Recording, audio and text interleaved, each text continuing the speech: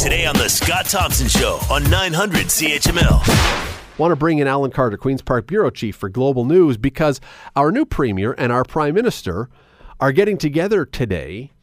And Alan, I've always thought that when you have two people who seem to have so much in common and so friendly with each other, it would be such a fun thing to be a fly on the wall to hear how this meeting goes. Yeah, isn't that true? By the way, you can just refer to me as Scott from now on. Thank you. Scott Carter, now the Chief Queen's Park Bureau Chief. There we go.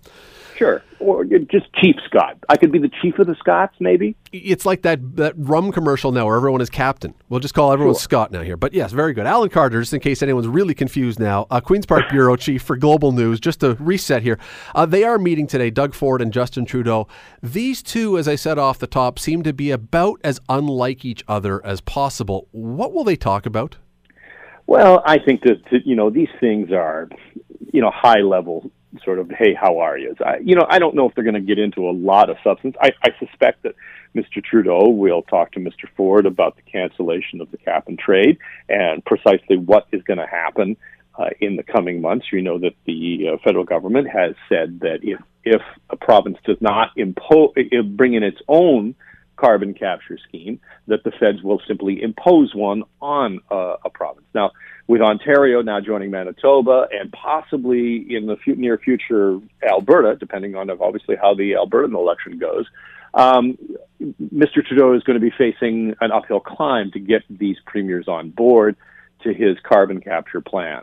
So I think that clearly is the major sticking point between the two right now.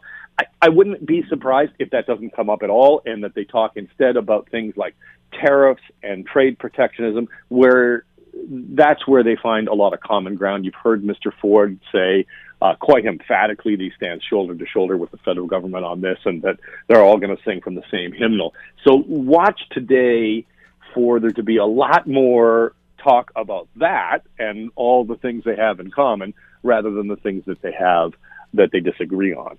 For each of their constituent bases, is it beneficial for them to come out and be nicey and look like they got along and everything is great? Or because the Liberals really don't like Doug Ford and think he's Trump Jr. and the Conservatives really think Justin Trudeau is a joke as a prime minister, is it better for them, for their base, to come out and look like they had a good fight? No, I think everybody right here at this stage of the game wants to look like they're getting along. I mean, Mr. Ford is clearly in his honeymoon stage. How long that lasts is, it is up to Mr. Ford to some extent. Mr. Trudeau is no longer in a honeymoon phase, although he had quite a long one. You could pretty much say that that's over because, of course, he faces the electorate fairly soon. So, I mean, you could see that the Conservatives, or rather the Liberal government federally, we're setting ourselves up for a bit of a fight coming in the federal election and next year with the possible imposition of a carbon tax. But right now, it's nicey until everybody. It's kind of like a boxing match. This is round one. You go out, you just kind of dance around, take a couple of swings in the air, figure out what's going on. Well, and there are many people, and I know you've heard this as well. There are many people who say that Justin Trudeau right now should be actually quite happy with Doug Ford, because had Kathleen Wynne won another term with the popularity or lack of popularity of the Liberals, by the time the federal election rolled around, that may have spilled over onto him. Now you get Doug Ford that you can try and turn into a punching bag and wait and see if he succeeds or not. This may be helpful for Trudeau.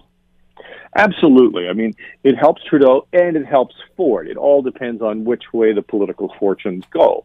And there's no way to tell this far out from a federal election where that will be. But you remember that Ontario, as a general rule, likes having two different parties federally and provincially.